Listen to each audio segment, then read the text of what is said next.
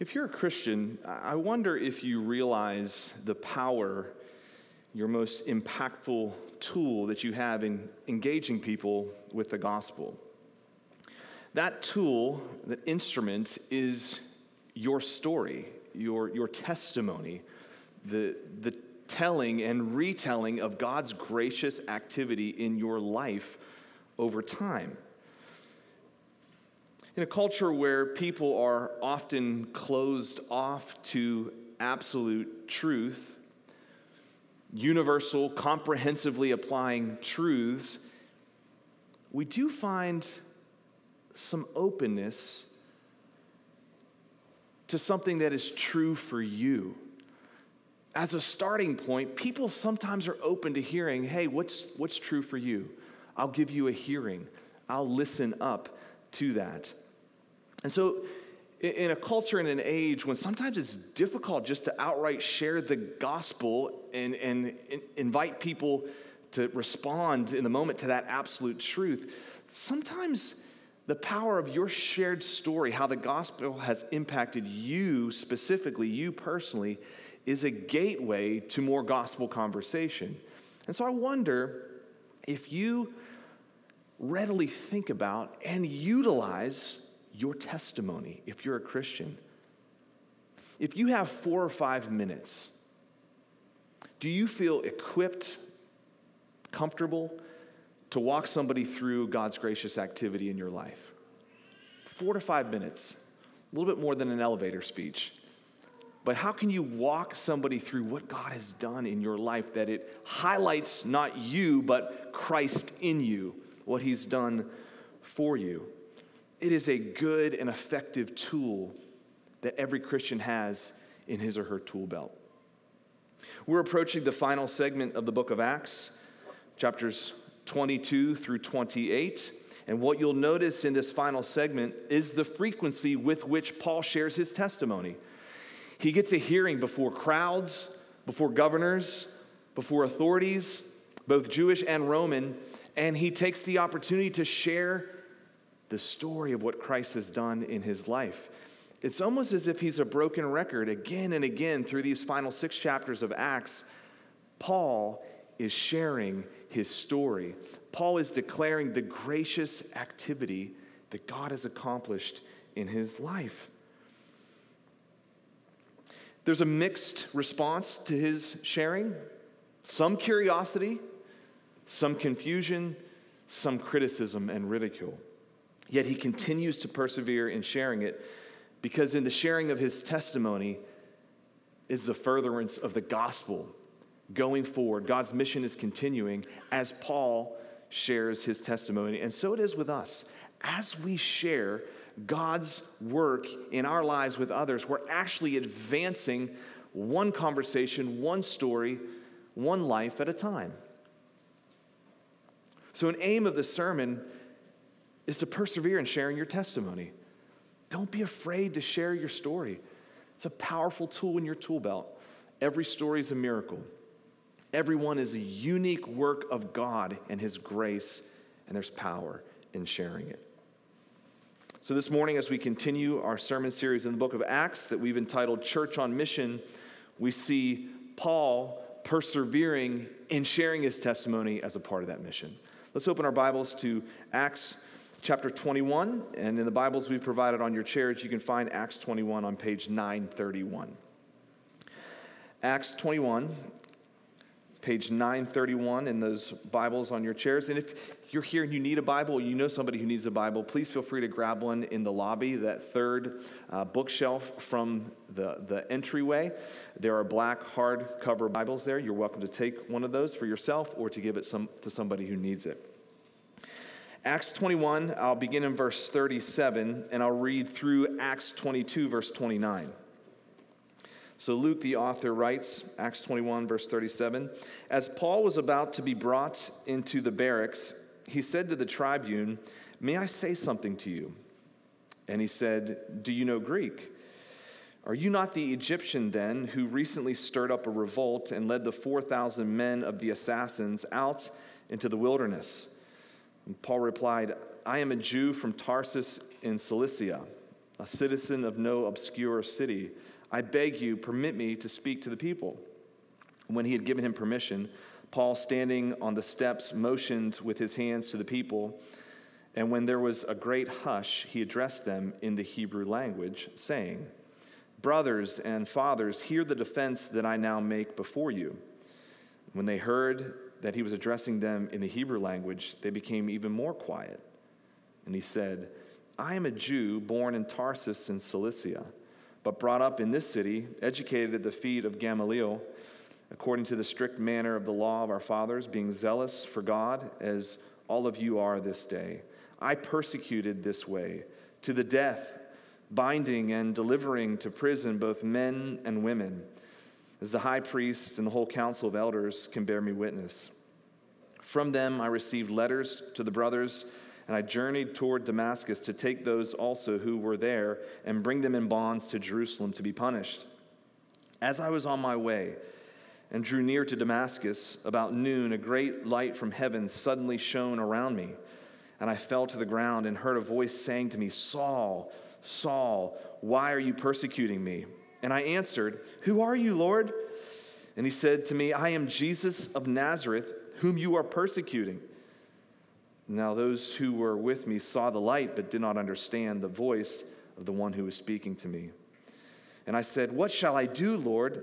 And the Lord said to me, 'Rise and go into Damascus, and there you will be told all that is appointed for you to do.' And since I could not see because of the brightness of the light, I was led by the hand by those who were with me and came into Damascus. And one, Ananias, a devout man according to the law, well spoken of by all the Jews who lived there, came to me and standing by me said to me, 'Brother Saul, receive your sight.' And at that very hour I received my sight and saw him. And he said, 'The God of our fathers appointed you to know his will, to see the righteous one, and to hear a voice from his mouth. For you will be a witness for him to everyone of what you have seen and heard. And now, why do you wait? Rise and be baptized, and wash away your sins, calling on his name.' When I had returned to Jerusalem and was praying in the temple, I fell into a trance and saw him saying to me, 'Make haste and get out of Jerusalem quickly, because they will not accept your testimony about me.' And I said, 'Lord, they themselves know that in one synagogue after another I imprisoned and beat those who believed in you. And when the blood of Stephen, your witness, was being shed, I myself was standing by, approving and watching over the garments of those who killed him.' And he said to me, 'Go, for I will send you far away to the Gentiles.'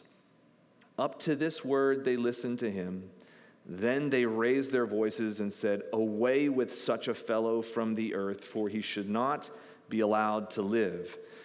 And as they were shouting and throwing off their cloaks and flinging dust into the air, the tribune ordered him to be brought into the barracks, saying that he should be examined by flogging, to find out why they were shouting against him like this.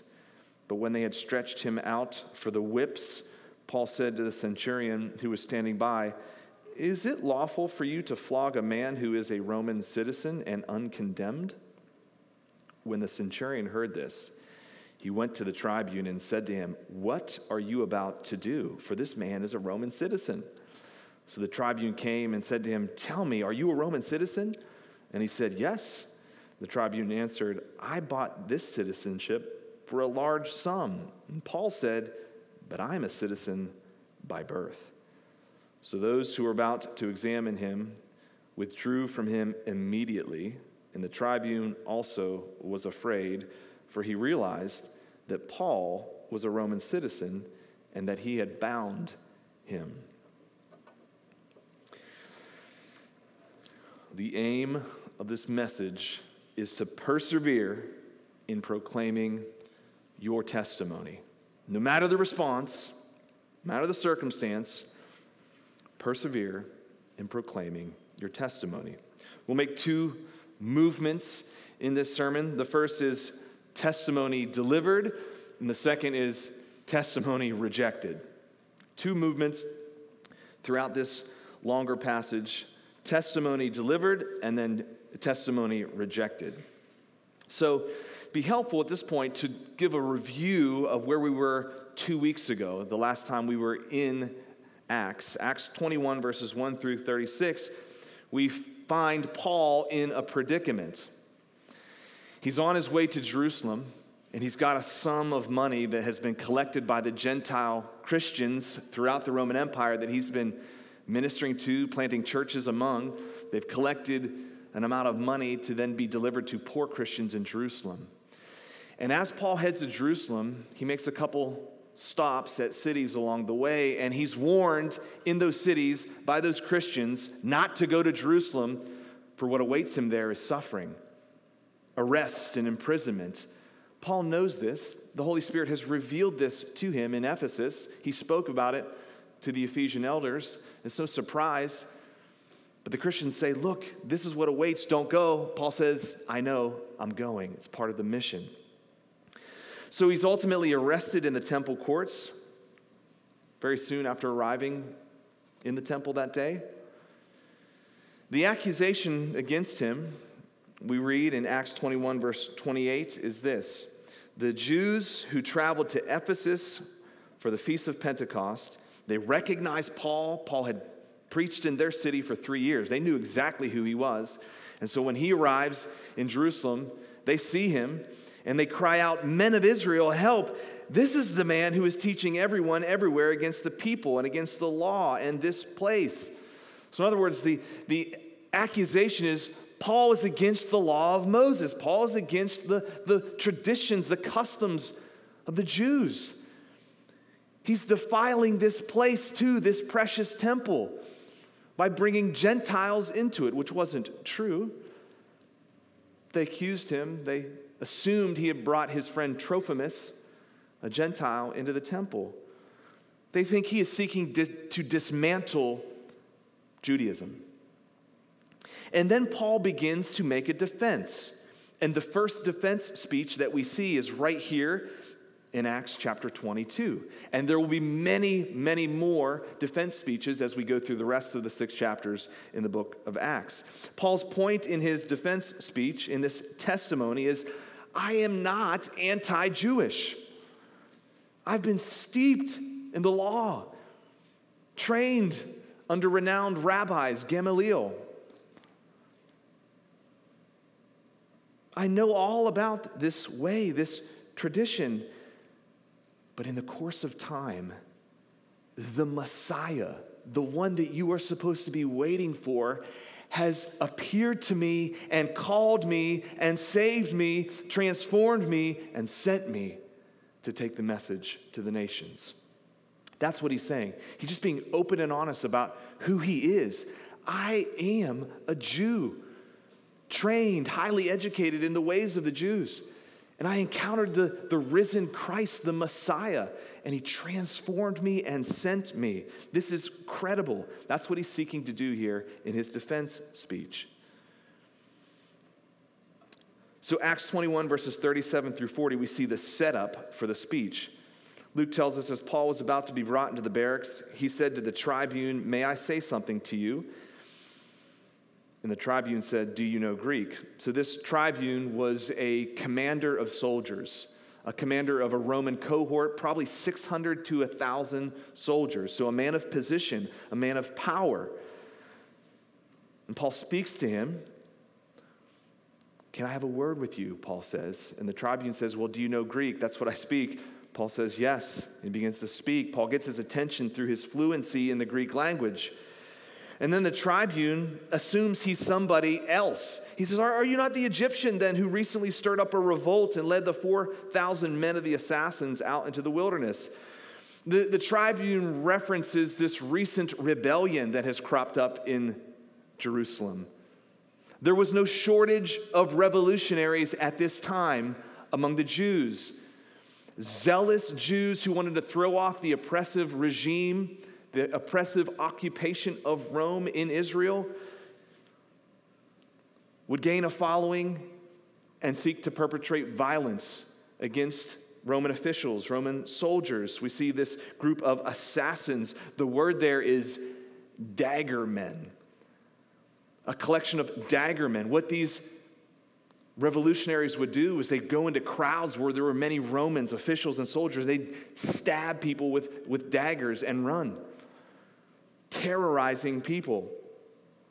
Are you not this guy, this Egyptian who stirred up? Is that why all this outcry?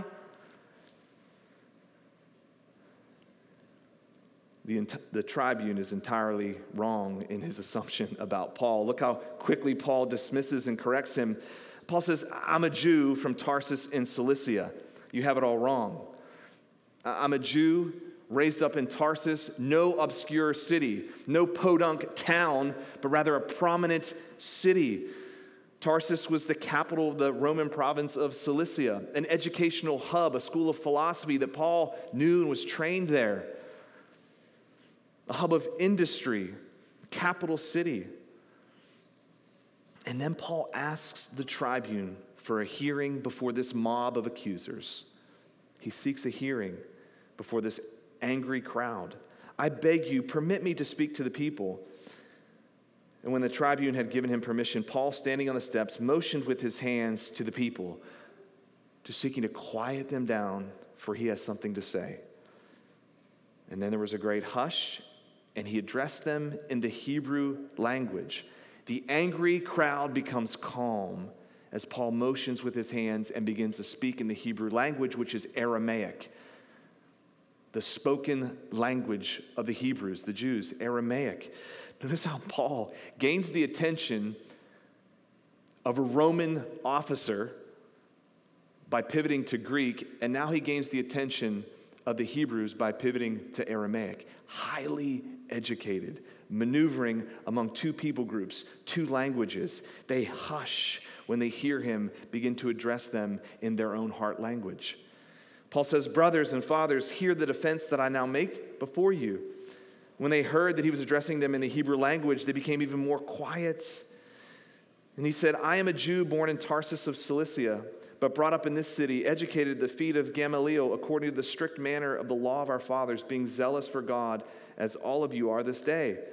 So Paul begins to unveil his extensive Jewish resume.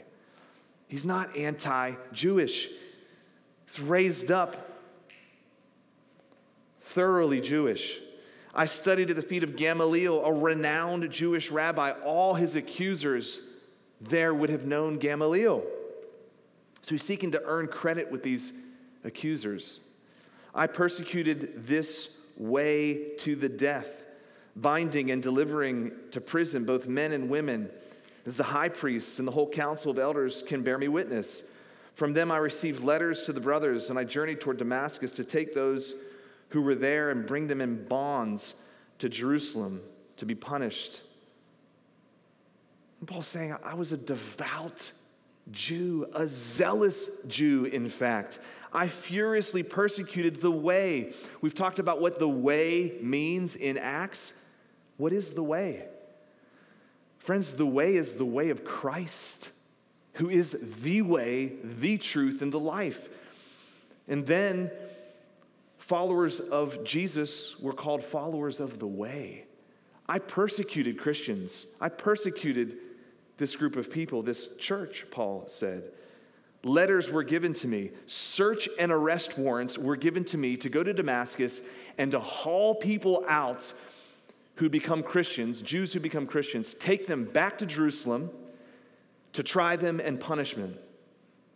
Extradition letters that warranted arrest and imprisonment. So he's building this case, a strong case of his Jewishness, and thus will show them that something dramatic had to happen in order to change him from that zealot Jew that he was now to one who is preaching the very message of the way. So he's building this case. I am steeped in the Jewish way, but something dramatic had to happen in my life to take me from where I once was to where I now am. That is the nature, friends, of a testimony. A testimony is going to take people, tell them where you once were and where you are now and how you got there.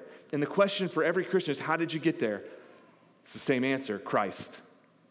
Where I was and where I am, the difference is Christ. That's what he's doing. I was a zealous persecutor of the church, and I became a preacher of the church. How did that happen? Only Christ. Only Jesus. That's what he's doing. He's building this case that ultimately will exalt the transforming power of Jesus. The transformation is next in his testimony. He says, as I'm on my way, I drew near to Damascus. About noon, midday, a great light that was not the sun came from heaven and suddenly shone around me.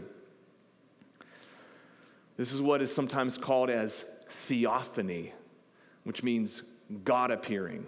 They're throughout the Old Testament, theophanies. God, theo, phanos, appearing. Theophany. God appears. You see this in Daniel chapter 10.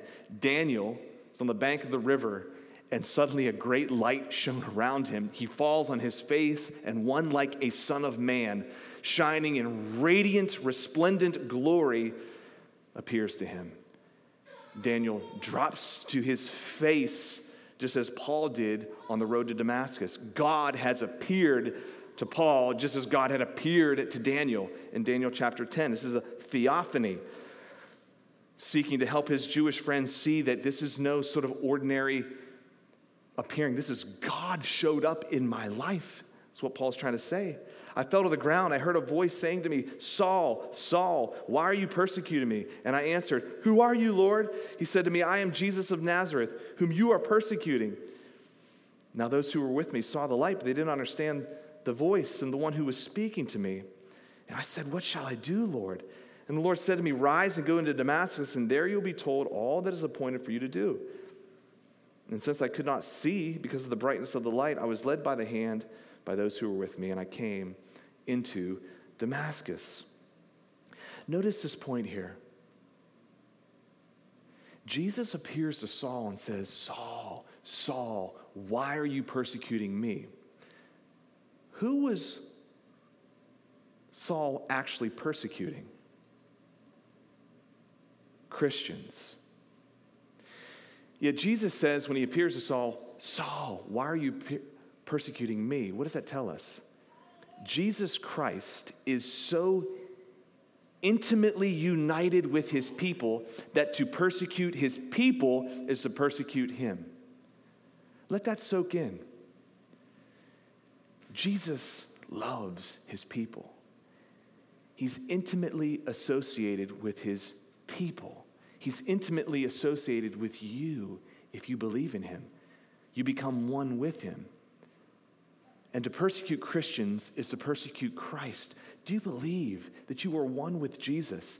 The solidarity, the unity that you have with him. To persecute Christians is to persecute Christ. That's what Jesus is saying here. We are one with Christ.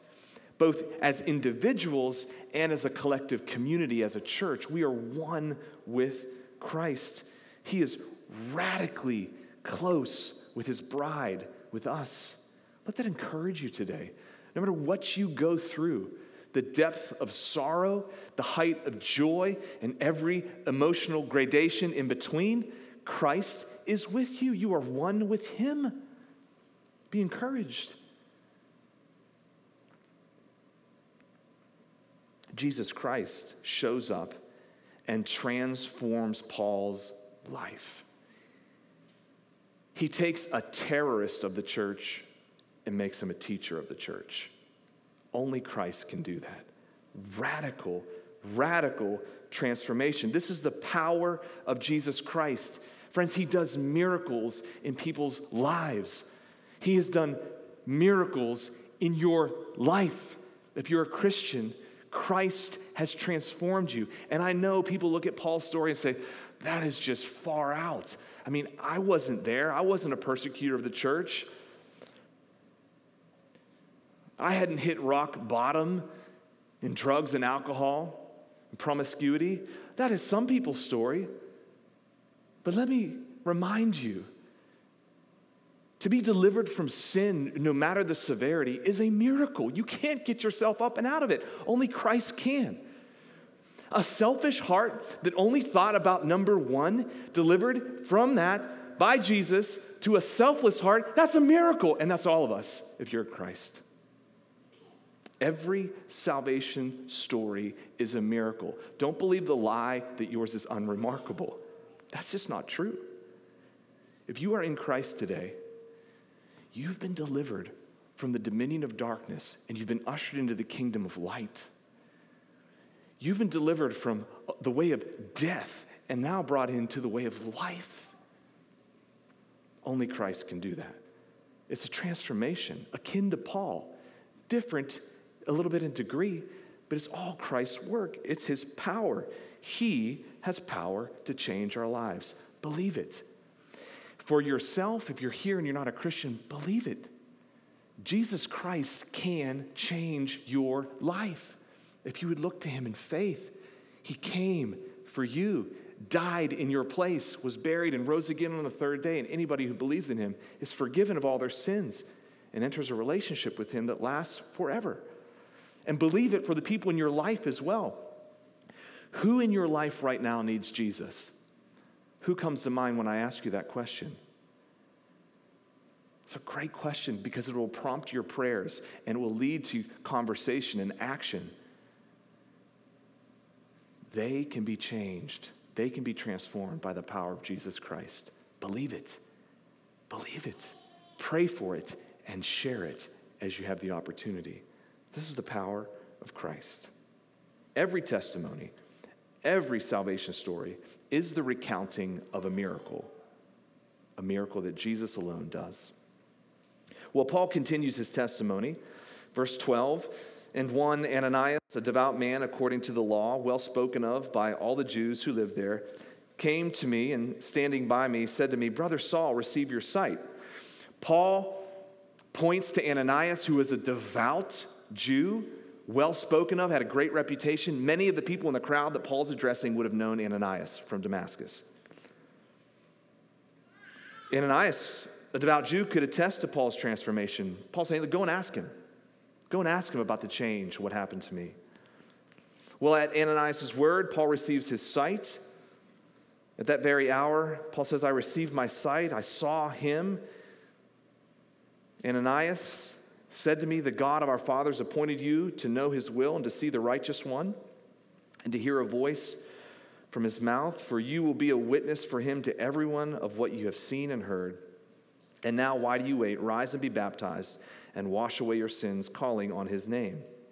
So Ananias alludes to Paul's commission. You're going to be a witness of the risen Christ, telling everyone, everywhere, of what he's done for you. You're a witness. And then he instructs Paul to be baptized.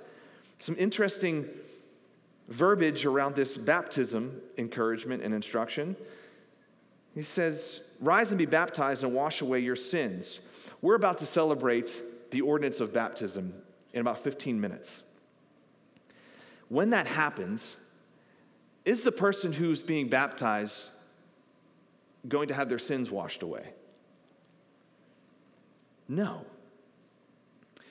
Through this person's faith in Christ, Jesus' blood has already washed their sins away. But when they go down into the waters of baptism and come on out, it is a picture of cleansing, figurative, symbolic cleansing. It's an outward picture of an inward spiritual reality. Just as Christ's blood has washed over this person, forgiving them of their sin, so the water is this picture of washing. So there's nothing mystical or magical that happens in baptism.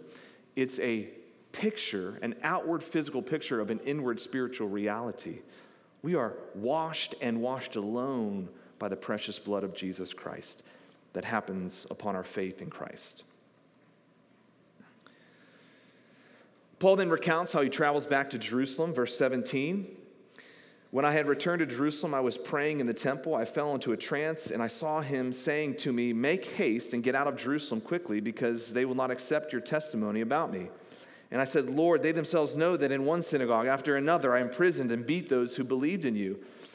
And when the blood of Stephen, your witness, was being shed, I myself was standing by and approving and watching over the garments of those who killed him. And he said to me, go, for I will send you far away to the Gentiles.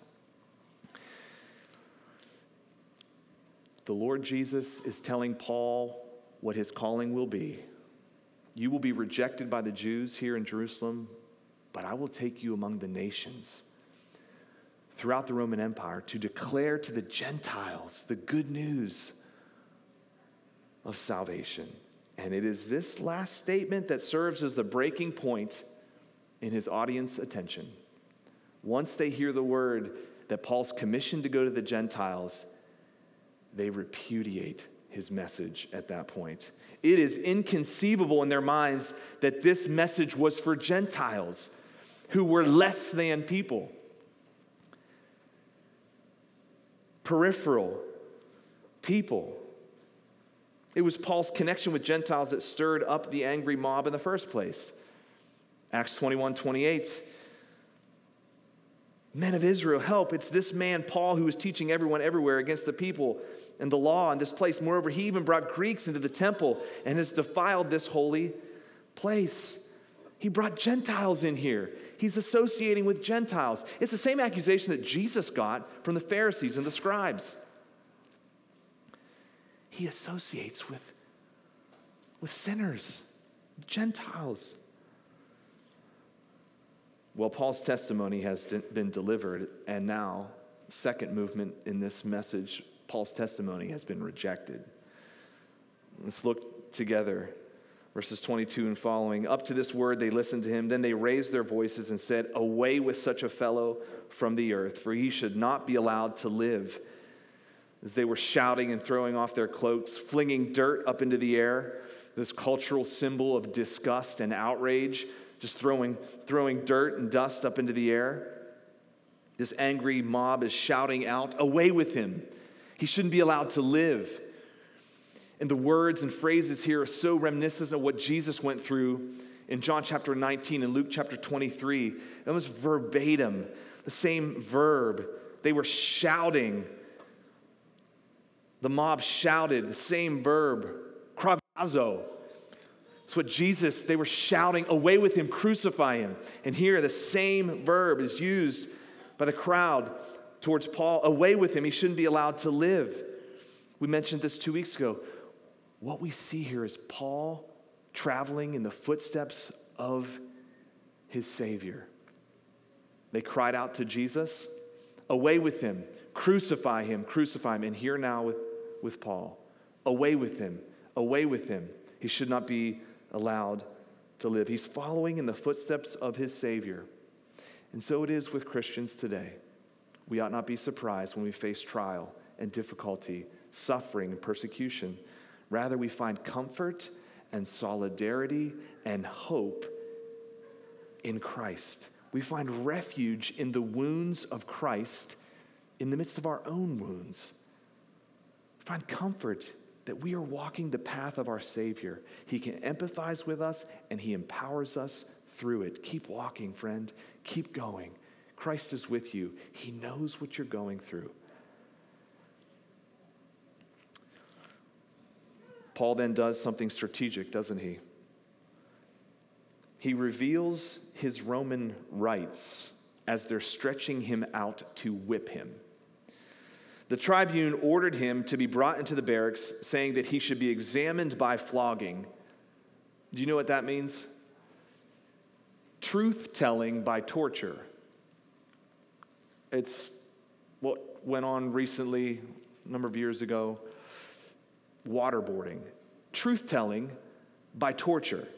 Stretch him out, whip him, and after each lash, say, "Are you telling the truth?" "No, I don't think so." Another lash. That's what they're seeking to do. Truth-telling by flogging. Let's find out why they were shouting against him like this. But when they had stretched him out for the whips, Paul said to the centurion who was standing by, "Is it lawful for you to flog a man who is a Roman citizen?" In an instant, Paul reveals his citizenship. And it was illegal for a Roman citizen to be whipped, to be beaten uncondemned, without a trial, without being found out as guilty. You can't do that. The Romans were expert in law. You can't do that. When the centurion heard this, he went to the tribune and said to him, "What are you about to do? This man's a Roman citizen." You can hear the fear, the trepidation in their voice. And the tribune came and said to him, "Tell me, are you a Roman citizen?" He said, "Yes." The tribune answered, "I bought this citizenship for a large sum." And Paul says, "I was born with mine." It's even better. Roman citizenship was precious, of the utmost value. Paul's saying, I have it by birth. I never had to buy it. So those who were about to examine him withdrew from him immediately. The tribune was also afraid, for he realized that Paul was a Roman citizen and he had bound him. You cannot do this to a Roman citizen. Why does Paul reveal his Roman citizenship? Well, some would say he's got himself out of a pickle. And in some ways, yes. But this is not a ploy for Paul to avoid suffering, right? Paul knows that suffering awaits him. This is strategic. It's not a ploy to avoid suffering. Rather, it's a plan to get to Rome. This is a turning point in the book of Acts. Paul reveals his Roman citizenship. And from here on outward, we see him moving closer and closer to Rome. Because ultimately, he won't just reveal his Roman citizenship. He's going to appeal to Caesar, which is going to get him to Rome. Why does Paul want to get to Rome? That's part of his mission, to get to Rome and to declare the gospel there in Rome. His calling. This is a strategic point in the book of Acts that shapes the rest of the 6 chapters. Paul's revealing his Roman citizenship. It's now a highway to Rome, where he will finish his race there. Paul perseveres in telling his testimony. No matter the response, he keeps telling it. Friends, know the power, the resource that your testimony is, and keep sharing it. As you have the opportunity, tell people your story. In a few minutes, we're going to have a baptism. Every baptism is an opportunity to hear somebody's story. What do we do before we baptize people? We allow them to speak. And what do they share? They share their story. They share the good news of the gospel and how that's been personally embraced by them, how it's impacted them. And so in a few moments, I'm going to invite Daniel Wong to come up. You can hold on for now, let me pray, and then you're going to come on up and listen to God's gracious work in this young man's life. Heavenly Father, thank you for your grace. God, thank you for the privilege that it is to share our stories with others. Everyone is unique. Everyone is miraculous. It is your work. Only you can take a sinner and make them a saint by your blood that was shed at the cross. Only you can deliver from death to life, from darkness to light. May we marvel at your gracious work in our own lives and in the lives of other people in our local church. And may it motivate us, Lord, to share with others and to pray for them with the hope and the anticipation of what you can in fact do. Lord, forgive us for looking at people in our families, in our workplaces, in our neighborhoods, in our nation and internationally as people beyond hope, beyond repair. It's just not true. Move us, Lord, outward with the gospel, sharing the good news of what you've done for us and in us. In Jesus' name we pray. Amen.